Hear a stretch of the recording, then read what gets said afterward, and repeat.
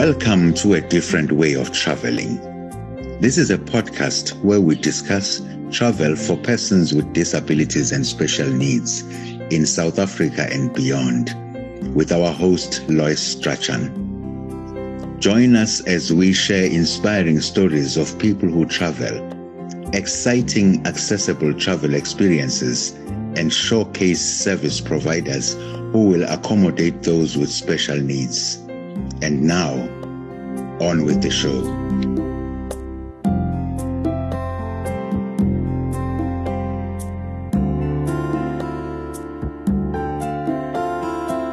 Hi there. Thanks for joining us on today's episode of A Different Way of Traveling, a podcast on accessible travel brought to you by Accessible South Africa. Today we're featuring an interview with British paralympian and professional speaker Darren Harris, who's had the opportunity to travel quite widely during his life. And Darren shares some great stories with us from his travels. If you like the podcast, I want to encourage you to, if you haven't already done so, to hit the subscribe button to make certain that you don't miss out on any of our future episodes. And while you're about it, we'd really appreciate it if you could help us to reach more people by rating and reviewing the podcast on iTunes.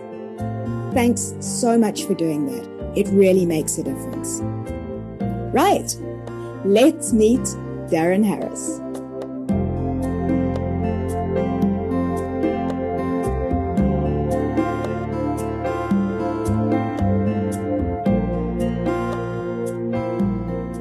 Today, on A Different Way of Traveling, we're chatting to Darren Harris, who lives in the UK.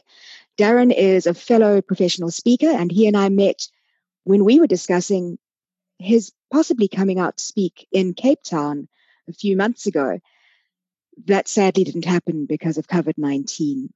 But Darren has a lot more interesting stories about travel that he's going to share with us today. So Darren, welcome to the podcast. Thanks for joining us. Hi, Lois. It is great to have you with us. Yes, I mean, it would have been great to meet you in person, obviously, out there in South Africa. But it's interesting that we're talking about travel where here in the UK, we're all under lockdown. Yeah, us too here in South Africa. I was planning on kidnapping you from a session at the Professional Speakers Association conference where you were going to be keynoting, to kind of drag you aside and say, please, let's do a quick interview now. But nonetheless, we're able to do this using Zoom, which is great. Yeah. So Darren, maybe we can just start off by asking you to introduce yourself to our listeners and tell us a little bit of your story and a little bit about what you do. So I am a speaker, and I love helping people stand out from the crowd, I guess, become what I call an industry minority. I have always been a minority. I'm black, I'm blind, and all sorts of other reasons why I'm a minority. But there were never things that I was really passionate about standing out for. That was not how I wanted to be known. Oh, there's that blind black bloke just walked in the room. I wanted to be known for something else. I wanted to make a name for myself. And I think it was when I went to the Paralympic Games in Atlanta in 1996, I was there as a spectator. And centre stage was this motley crew of misfits. There were stumps, there were wheelies, there were amputees. And I suddenly realised that these people were being celebrated not for their disabilities, but for their abilities to throw, to run, to swim. And that sparked something in my imagination about perhaps I could be a Paralympian too. Because sport had always been a big part of my life, but I'd kind of followed that traditional route, the thing that everybody tells you to do. You know, you go to university and then you've got to go and do a corporate job. And I suddenly thought, well, this is what I want to do. This is what I really want to do. And I started on that journey. I didn't know it was going to take me 12 years to get there, obviously, but that's it. If there's something that you really want, then you're going to stick with it no matter what. So I think in brief, really what I try to do with others is get them to follow their dreams, not be shouted down by the masses who kind of go, you can't do that. That's not what people like you do. When I was a kid growing up, if you were blind, you were going to be a piano tuner or a basket weaver. And thankfully, the opportunities have increased for people with vision impairments now. But that's only because somebody broke the mold. You know, someone was a trailblazer, a pioneer, who said, you know what, that's not what I want to do. I want to do something else. I want to be a TV broadcaster. I want to be, you know, a physiotherapist or an author or something else. And they become torchbearers for others, because other people then see these other opportunities that other people have done. So I want to inspire people to be those pioneers, to break new ground for all of us. That's a very important message to share. And I commend you on being willing to do that. But I want to dive back into something that you said a little earlier. So tell us about your paralympian status. So I went to Beijing. That's the Paralympics, the first one. I went to Beijing and London, actually. I think it was Athens where I thought that I would be going to the Paralympic Games. We qualified with football. I began my England debut back in 1996, incredibly. And 8 years later, I thought I was going to be competing at the Paralympic Games in Athens. We'd qualified, but such is the status of the UK, we have these sort of 4 home nations, England, Scotland, Wales, and Northern Ireland. And so for 1 year out of the 4-year cycle, we kind of come together to compete as Great Britain. And you know, in the other years, you know, we kind of consider ourselves, for example, in the Commonwealth Games, those countries compete independently. But in the Olympics and the Paralympics, they compete together. And what happened was that Scotland, Wales, and Northern Ireland wouldn't sanction us to compete as Great Britain. So, you know, we'd become a bit of a political football at that time. And I was thinking, well, is this the end of my dream? You know, am I now not going to ever go to a Paralympic Games because some guys in some ivory tower somewhere say, you know what, you can't play as Great Britain? But I was a black belt in judo. So what I decided to do was give up my job. I was working in IT for a pretty big company over here in the UK. And I remember the day I handed in my notice, and all my colleagues came up to me, because usually when you're handing your notice, it's to go to a company which is either going to pay you more money or where there's better prospects. And everyone wanted to know where I was off to. And I said, well, actually, I'm going to go and do judo, and I'm going to train full time and try and make it to the Paralympics. And they go, well, are they paying you for that? And I says, well, no. and there was this sort of this baffled, bewildered kind of response, like, you're mad. Why would you do that? Why would you give up a well-paid, secure job to do something for absolutely nothing? Now, I did know that if results went my way, that there was an opportunity to get on lottery funding, but ultimately, I just wanted to follow my dreams and do what I enjoyed. There was a guy in the office with me who'd been there for 30 years, I think. And I remember sort of sitting there chatting to him a few times, and I thought, is this what I'm going to be like in 20 years' time? Am I going to get to 50 years old and be looking back over my life thinking, is that all there was? Is this it? And, you know, sort of looking forward to the next part of your life with regret. And I just felt it was something I had to do. So, yeah, that's what I did. I packed in my job. I trained full time. And at no point in those 4 years did I ever know I would qualify. And one of the lessons from that, I think, for the current crises is that sometimes we get caught up in the future. We drift away to the future and we think everything's kind of doom and gloom. And we can see people losing their life, people losing their jobs. And that's really, really stressful and creating a lot of anxiety and panic throughout the world. But one of the ways to overcome that is literally to focus on today. And so true. And that's what I did as an athlete. I just tried to get better every single day. And it's only when you look back, when you've reached where you want to go to, and you think how far you've come, that's when it's like, wow, that's how far I've come in that time. And that's all we can do. There's so much we could be doing today to make our lives better tomorrow and into the future. But it will only ever happen if we do it today. And so I did. It kept me really honest, knowing that I had to be the very best I could be to qualify for the games. And I'll never forget the day I actually did qualify.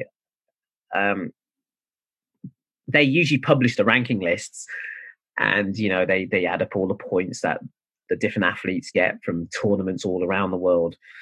And they published this, but I just didn't want to wait for the official rankings. So I was there with a spreadsheet and a calculator trying to work out the points, and I was looking up online, who fought who and working out how many points they'd got, and I literally ran my own ranking list, and I thought, yes, I've got it. I've got enough points. And then when the news officially came through, I was ecstatic. I mean, actually going to the games wasn't the sort of epiphany that I thought it might be. I mean, it is now because I can look back on it in reflection. But what happens is that, my goal was just to get to the Paralympics. And then when you get to the Paralympics, your goal is then to go and win a medal. So, the kind of the goalposts continue to move, you find, throughout your life. And I remember drawing the Cuban in the first round. He was world champion at the time, and I'd never beaten him before then, and I've never beaten him since. And I lost to him that day. And I remember coming off the judo mat, walking through the mix zone, which is where the journalists come and stick a sort of fluffy microphone in your face. And this lady from the BBC comes up to me and she goes, "Well, how do you feel?" and I sort of stood there for a moment, sort of contemplating the sweat, blood and tears I'd shed in the past 4 years. And I said to her, "Imagine your partner sleeping with your best friend." Now put that into words. She kind of scuttled away, and I was watching the highlight show later on the BBC, and Claire Balding was interviewing this lady. Claire Balding was presenting the show, and she said to the viewers, "Unfortunately, we don't have an interview from Darren Harris because he walked out of his interview."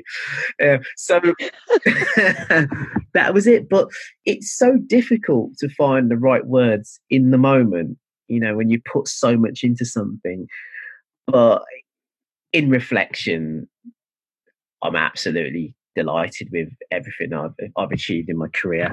I did go back to football literally just before London 2012. So I went to London 2012 as a footballer as well. And obviously football was what I've done most of my career. Judo was almost a sabbatical, I call it, but taught me an awful lot about life.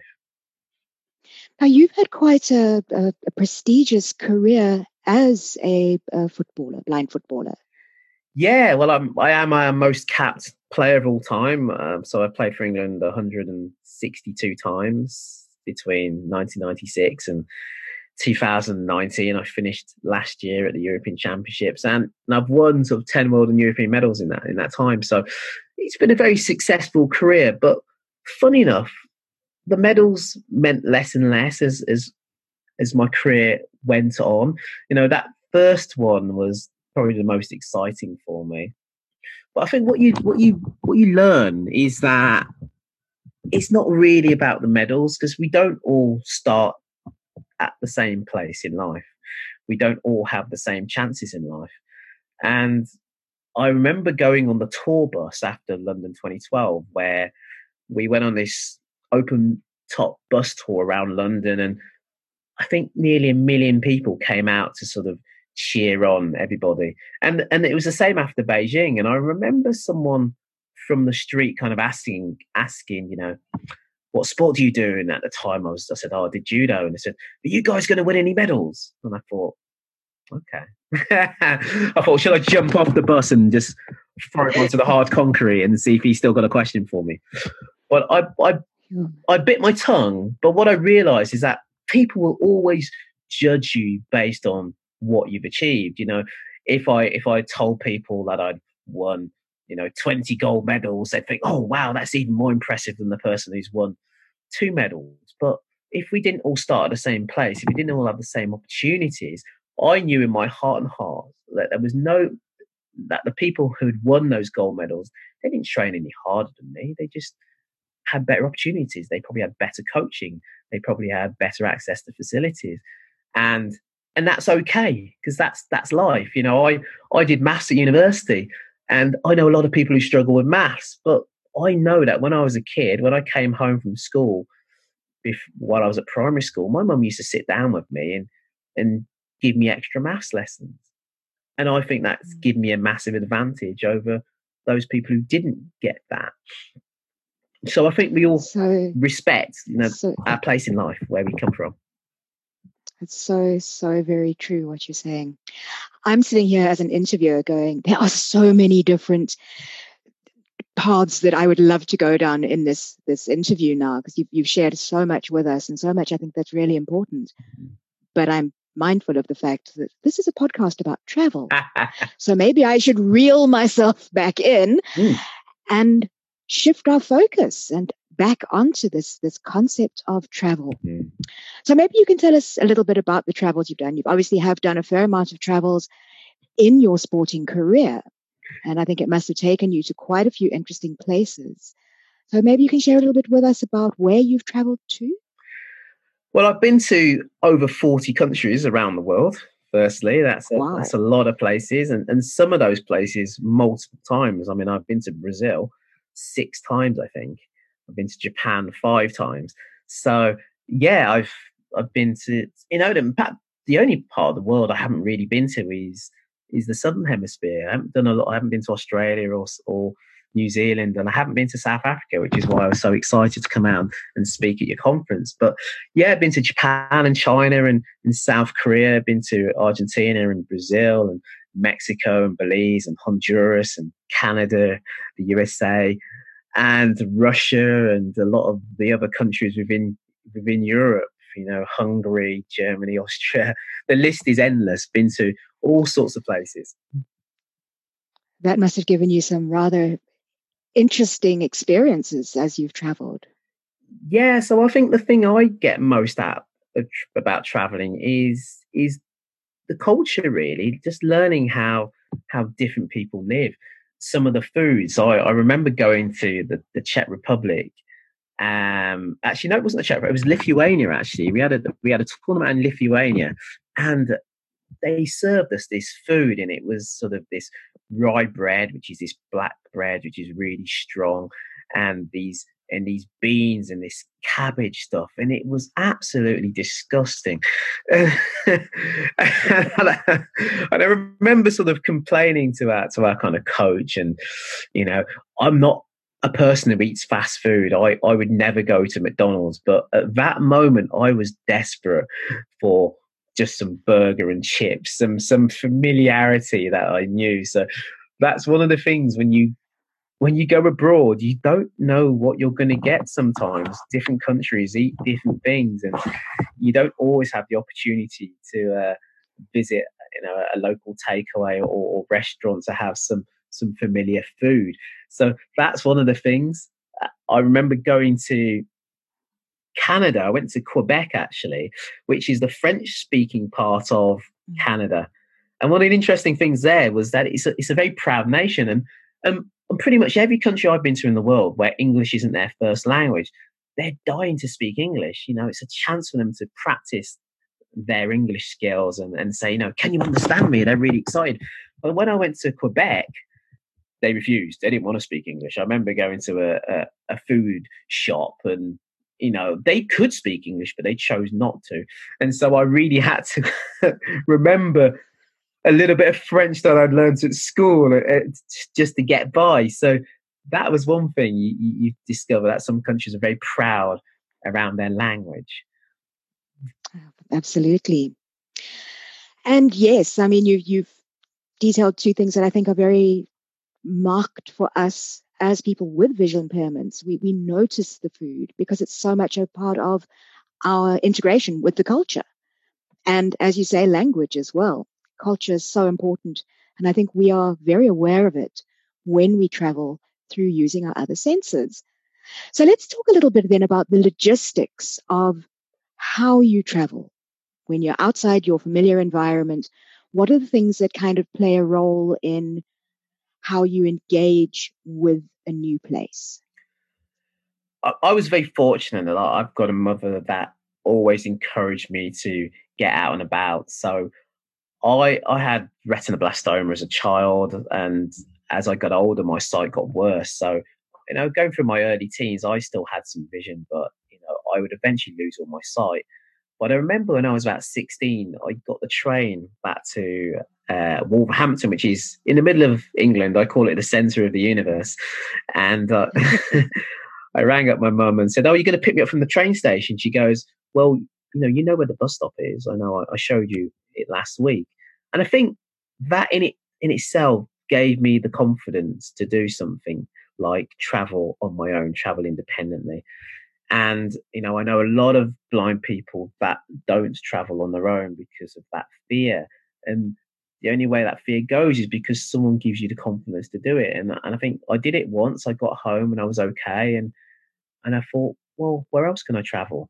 And I remember going up to Scotland. I did an outward bound course for a couple of weeks, and it was a sort of a 4-hour train journey, and I had to make a couple of changes. And I was 16 when I did that, and I did that on my own. And I think that was the first time that I just started traveling around on my own quite regularly, and I think that stayed with me throughout my life. But I suppose it hasn't been without its challenges, and I think a couple of stories I can remember. One was a taxi story. So there was I remember getting back to the train station. It was quite late in the evening, actually. It was about midnight. And I'm not sure why, but there was a massive queue for these taxis, and there didn't seem to be very many taxis about. And so people just started getting together in little groups and just saying, well, where do you live? Where do you live? Where do you live? And we just sort of grouped people together. And so there was 5 of us. We got into this black cab, which sort of seats 5 people, and we dropped the first person off. They gave a couple of pounds, and then the next person got dropped off, and they put in a couple of pounds. And I was the last person, so I had about £10 on me,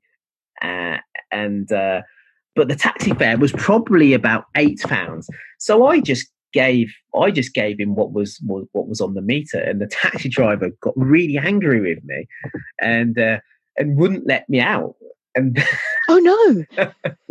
And basically had a massive row, and then I heard the central locking click, and he just sped back to the middle of town and said, "Right, you can just get out here." So, but the scary bit about it was I didn't know where I was. This was quite a long time ago. This is in the 90s, so this was before everyone had mobile phones, and you could put a sat nav on your phone and work out where you were. And I literally had to kind of just use my communication skills and my charm to get someone to help me to find a telephone box and basically ring up and order another taxi, and I eventually got home. But yeah, that was pretty stressful. I can imagine. Wow. I had another incident on a tram. So we a few cities in the UK have got trams now, which I don't know what you'd call them, really, sort of like a bus on rails, really. But I went to university in Sheffield, and Sheffield had the World Student Games the year before I went to that university. So it had a lot of development. It built Don Valley Stadium, which was a sports stadium, Ponishford, which was a big swimming pool, and the tram system came as part of that. And so I used to travel into town on the tram, and one of the challenges was that you couldn't find the buttons to open the doors.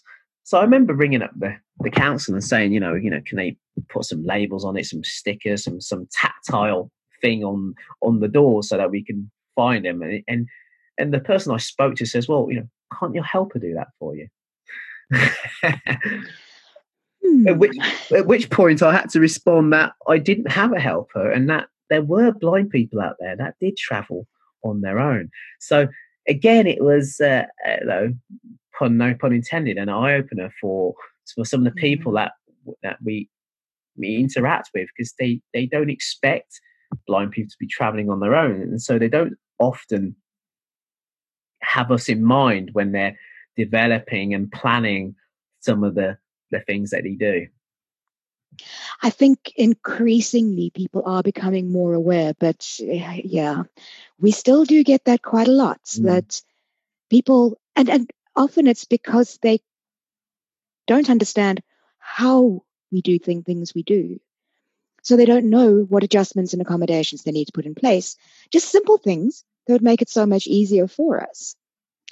Yeah, I mean, our train system is really good over here. So you can get assistance. You can plan your journeys in advance, and you can ring up and you can say, right, I'm going to be getting on this train tomorrow, and then they can make sure that when you get to the connecting station, that there'll be someone waiting for you, etc. Now, where that breaks down is when there's a change of plan, or maybe you miss that train for some reason. Because there's been an accident on the road whilst getting to the station, or maybe there's been some delays. And so you sometimes do end up somewhere where there isn't any assistance. And so you do have to have that ability to just open your mouth and ask for help when you need it. In fact, the only time I've ever got on the wrong train is actually when I've got assistance. There must be another story there. Well, you always get well-meaning people who come up to you and said, "Oh, do you need a hand?" I said, "Yeah, I'm off to Birmingham," and they put you on the train and stuff. And I remember being on this train and hearing all these accents and thinking, "There's a lot of northern-sounding accents on here." And then I heard next stop Sheffield, which is the complete opposite direction to where I was going. So, oh my word, that person cost me about 2 hours of my time, but but it serves a purpose for today. And gave you an excellent opportunity to practice your problem-solving skills. Absolutely. Yeah. I want to go back to something you said a little bit earlier about the situation when you were in the taxi cab who wouldn't let you out. Logistics, apps. Are you using any technology or apps when you travel to help get around and do the things that you want to do? So one of the things I do now, because you don't always trust taxi drivers. I mean, one of the things, and if you're an Uber user, then taxis can either take you the shortest route or they can take you the quickest route. Now, the quickest route will often mean going on a motorway, but that will probably be longer. It'll be a longer distance, so it can sometimes cost you more money, even if it's going to get you there in a similar amount of time. So I always have my sat nav on my phone when I'm in a car, so that I know that they're taking me the route that I want to go, and just so that I know I'm going to be charged what I'm expecting to be charged. And that's not, that's something that someone who could see could just look out the window and says, "Oh, can you take a left here, please?" Or, "Can you just go straight over the roundabout?" But, I'm sitting there in the car and just sort of kind of tracking our progress. So yeah, that's something I do as a matter of course every time I'm. And which particular GPS app are you using? I just use Google Maps. Yeah, I just follow that, and I find that it's pretty good for what I need. Sometimes it doesn't refresh as quick as I would like, and there are sometimes, I don't know if it's a bug with it or not, but sometimes it says when I'm walking with it says I've arrived at my destination when I'm not at my destination. Oh, there is yes, there's a lot of roundabouts here in the UK.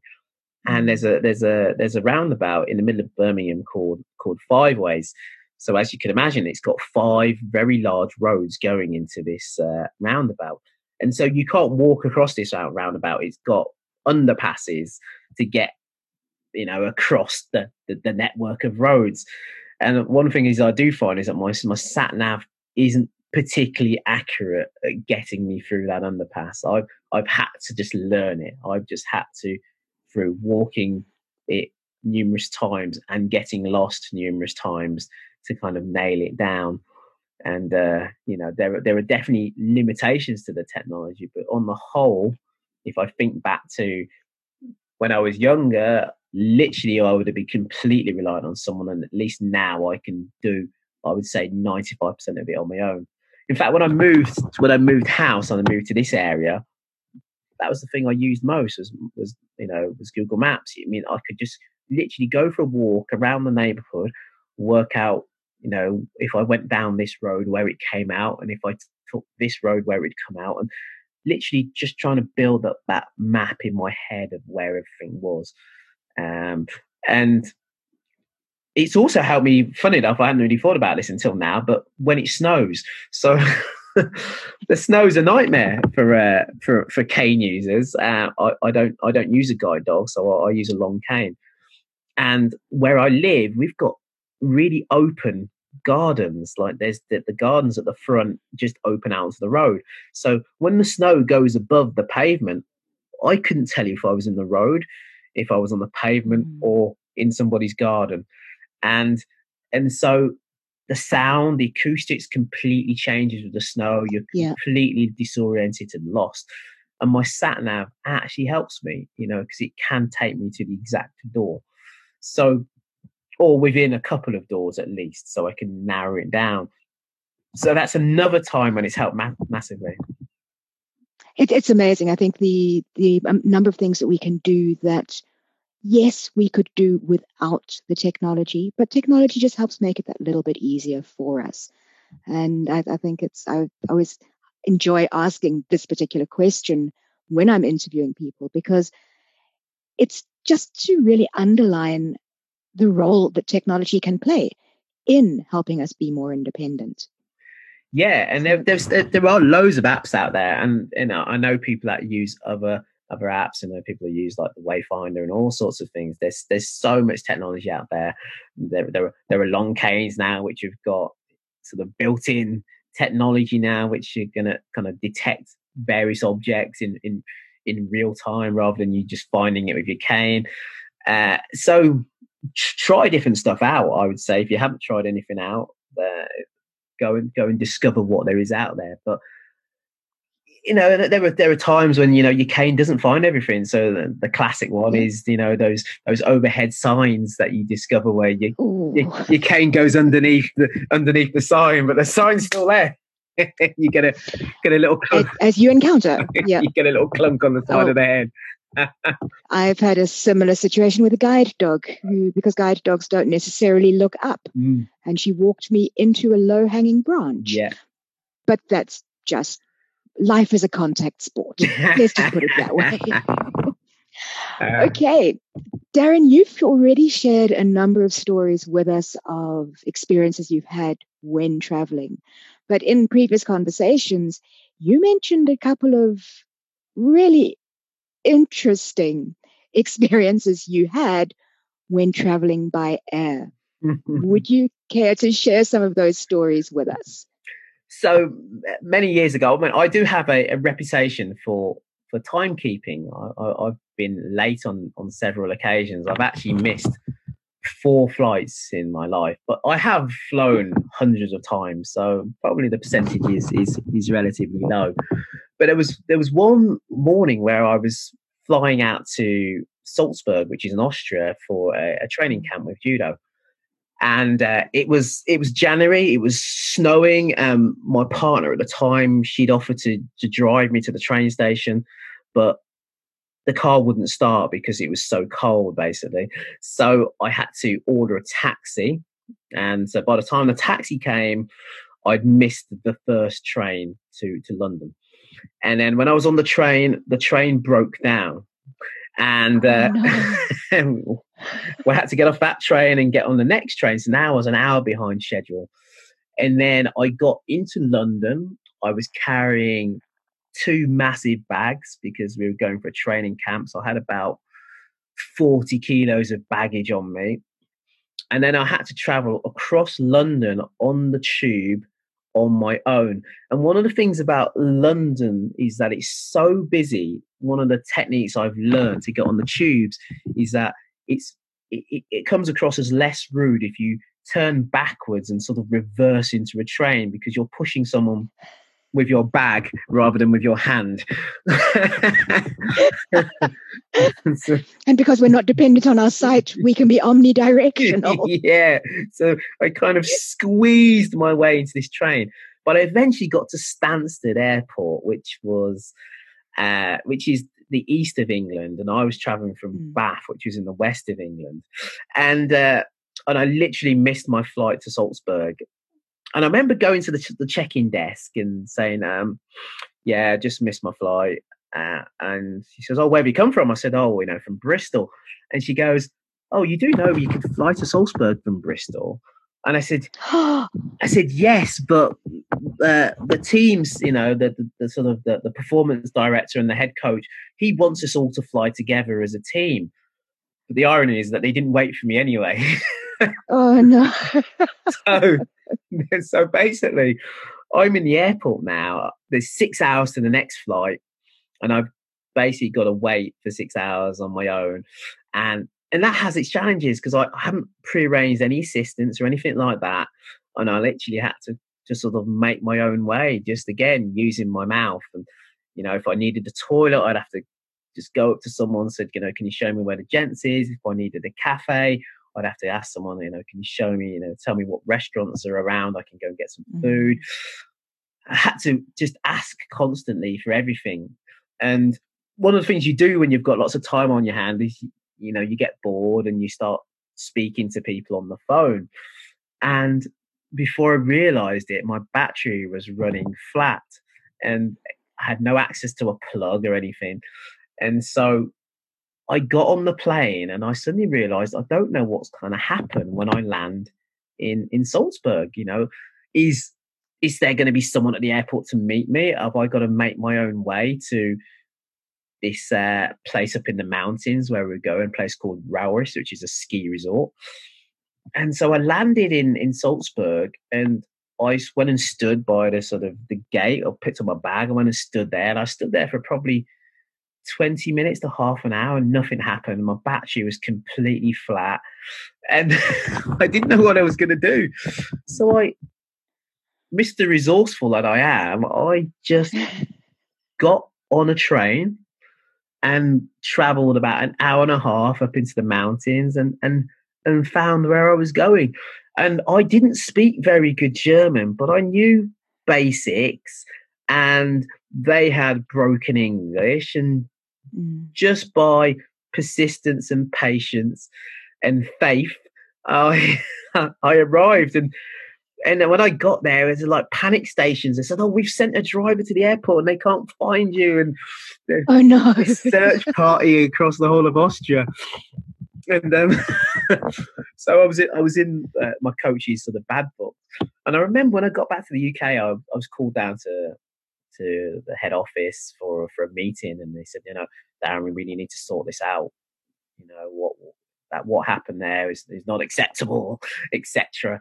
And they said to me, so I said to them, "Well, yes, I know I've got a reputation for being late, but how early would I have had to leave?" And it was one of these really open-ended questions. It's a little bit like, if you're stuck on a train for 4 hours and it breaks down, you sometimes you just have to say, well, there's nothing I could have done in that situation. And that's what it was in this. There had been times in the past where it was definitely my fault, but on this occasion, it really wasn't. And so when I kind of asked that question, well, how much early would I have had to leave to get there? And they couldn't really answer it. So we kissed and made up, but that was quite an experience. It sounds like it, and it really sounds like it was an instance of one thing happening on top of another. So, yeah, rather you than me, I'm afraid. I think you probably came through it a lot better than I would have. So let's talk about some positive stories. What is your favorite travel experience that you've had? Well, I think I always loved.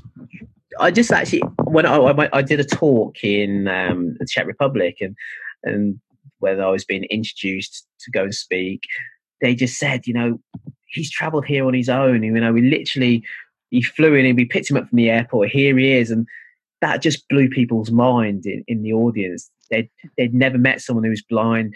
They didn't know that blind people travelled on their own, and just that experience of seeing that had really transformed the way people saw other blind people, made it a magical trip. And that's happened on numerous occasions where people they just don't realise that's what you do. I mean, I'd say most of the time, most of my travel experiences have been positive.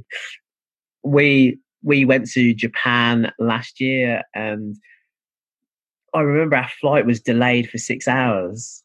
And usually with my teammates, that would have been a challenge for us, because, we'd had some difficult times and we have a lot of arguments. And when you've been away with the same group of people for sort of 10 days, you can fall out of love with each other. I'm sure people who are in lockdown at the moment will have experienced that. Like, even if you love your family and you get on with them, seeing them 24/7 can be really challenging.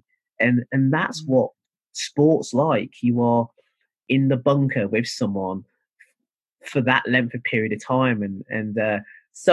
But I remember sitting in that airport in Tokyo, and we just had a whale of a time. We just, we played cards, we had quiz questions, and we just had a lot of fun. And the 6 hours flew by. And I just think, if you're doing stuff that you enjoy, then you don't even notice the time. And that's the same for some of the long flights. When I first flew to Argentina, it was a 17 hour flight, and we flew to Rio, and we landed in Rio, and they brought some more passengers on. They refueled, but we never got off the plane.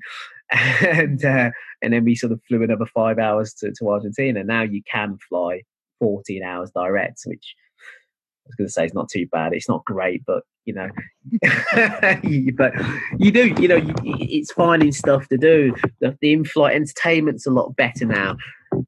Yeah. It's not accessible yet. We need to sort of challenge the airlines to do something about that, to make sure that you don't always have to call a member of staff to come and put whatever film that you want on.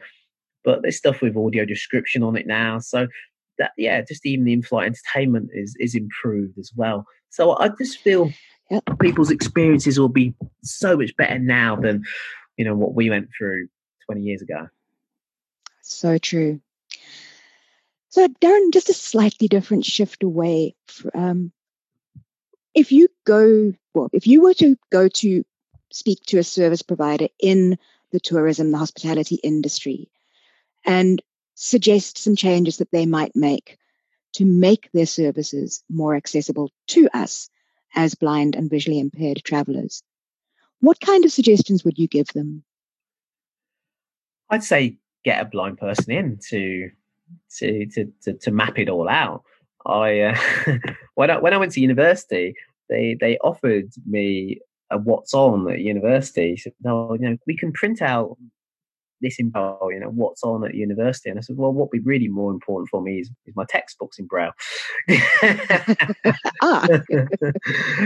Or they do stuff like, my friend's a dentist, and he said, he was told he had to put these signs up, these Braille signs on the doors and on the walls of but I said, nobody walks around feeling the walls hoping that there's going to be some Braille sign on there. So sometimes they put some of these things in place, but they're not really of any practical use, because if you don't know something's there, you're not going to look for it.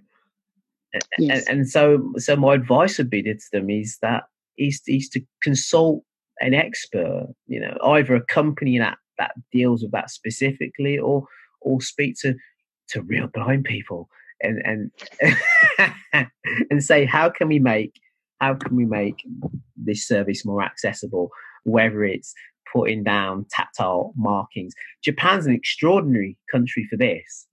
When I first went to Japan in 2001, and I think even as far back as then, they had these sort of tactile markings on the floors, and so you knew where the steps were, where you knew where, if you're in a big open concourse, Birmingham New Street, which is my local station, they've revamped that, and it's massive now. It's almost like being on an airport concourse. So it's this massive, wide open space, and you can get really lost in there because it's so open, and the sound echoes of all sorts of things, and it's really difficult to know if you're walking in a straight line.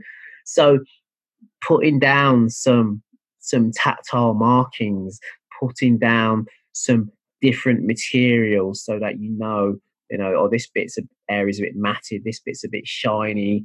There are simple things that they can do to help people, but they'll never know. I mean, I'm still pointing out to people when I'm walking down the street with them that there's bubbles by where there's a crossing, or they didn't even know they were there. They said, "Oh, I've seen them before, but I never knew what they were for." and to be fair, why should they? Absolutely. And it really is only through contact with someone like you who's willing to explain that it suddenly, to make a subtle pun, puts things in a different perspective. Absolutely. So, I mean, you're getting menus. Lots of restaurants now are having their menus in Braille. That's quite common now. I went to Stonehenge recently, and they had audio description. So a lot of the national sort of monuments and history sites will have audio described things that you can either download onto your phone, so that when you walk around the various things, it'll say, what happened at this particular point. So it'll read out whatever's written on things. So that's quite common practice now. I suppose the challenge is for private companies where they don't have to a certain degree, because we have this thing around reasonable adjustments, and that's a really open debate. So companies, we have a law in this country. We have the Equality Act 2010. We also have the Disability Discrimination Act 1995, and they both talk about reasonable adjustments. But it's under debate what is a reasonable adjustment. So if you and that's sometimes down to the digression, and it depends on the size of the organisation and the number of people that are going to access that facility, and whether it's affordable, for whether the ends justify the means, whether there's a real benefit to enough people for them to justify the cost. And so it's just trying to tap into people's sometimes goodwill and just say, you know what, that's a good thing to do, that's the right thing to do. Yeah. Going back to where I started, that's how you can be a minority in an industry. You can set the standard for others to follow. Absolutely true. So, Darren, that we've been all over the place in this conversation, which has been fantastic. And there may well be people, when they listen to this, who say, I'd like to hear more. I'd like to find out more about Darren, about his work, maybe ask him to come and speak. Where can people contact you? I'm on all the social media channels, well, most of them. I even have an Instagram account. Well, I don't use it an awful lot. But at Darren Harris GB is my social media handle for Twitter and LinkedIn mainly. And also my website, which is darrenharrisgb.com. So always happy to talk to anyone. And if I can help you in any way, get in touch. Fantastic. So my final question for you today. I've realized that a lot of people who are visually impaired are nervous about traveling. They're nervous about moving out of their comfort zone and going out and experiencing this crazy, wonderful, changing world in which we live. What advice would you give to people to inspire them to get out and travel? It's a big, wide world. And I feel that we owe it to ourselves and owe it to our friends and our family to really experience the world for what it is. And there are difficulties out there and there are challenges, but that's ultimately how we learn and we grow and we develop. And I think once you start doing it, you'll get the bug and you'll want to do it more. So go and experience the world. Wonderful. Darren, thank you so much for joining us on A Different Way of Traveling today. It's been a real pleasure to chat to you. Thanks, Lois. I enjoyed chatting to Darren and hearing some of his stories. Okay, that's about it from me, your host, Lois Strachan. But before I go, I'd like to remind you that if you are a service provider in the travel or hospitality industry in Cape Town, that it's currently free to list on the Accessible South Africa website. If you'd like to find out more and share your services with travelers with disabilities, hop onto our website at www.accessiblesouthafrica.co.za and you'll find more about the listings on the homepage. I'm going to leave you with today's travel quote.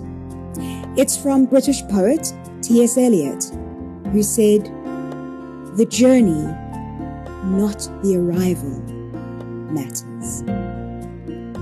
Thanks for joining us, and we hope to see you again next time.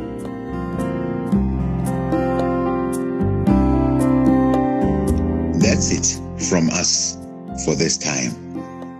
You can find Accessible South Africa on the web at accessiblesouthafrica.co.za, on Facebook and Instagram at Accessible South Africa, and on Twitter at AccessibleSA. You can also email us at podcast@accessiblesouthafrica.co.za. Editing by Craig Strachan using Hindenberg Software. Our theme music is by Lu Chil Chow, based on a motif by Lois Strachan. Credits read by Musa E Zulu. Thank you for joining us on A Different Way of Traveling. We'll see you next time. Until then, happy travels.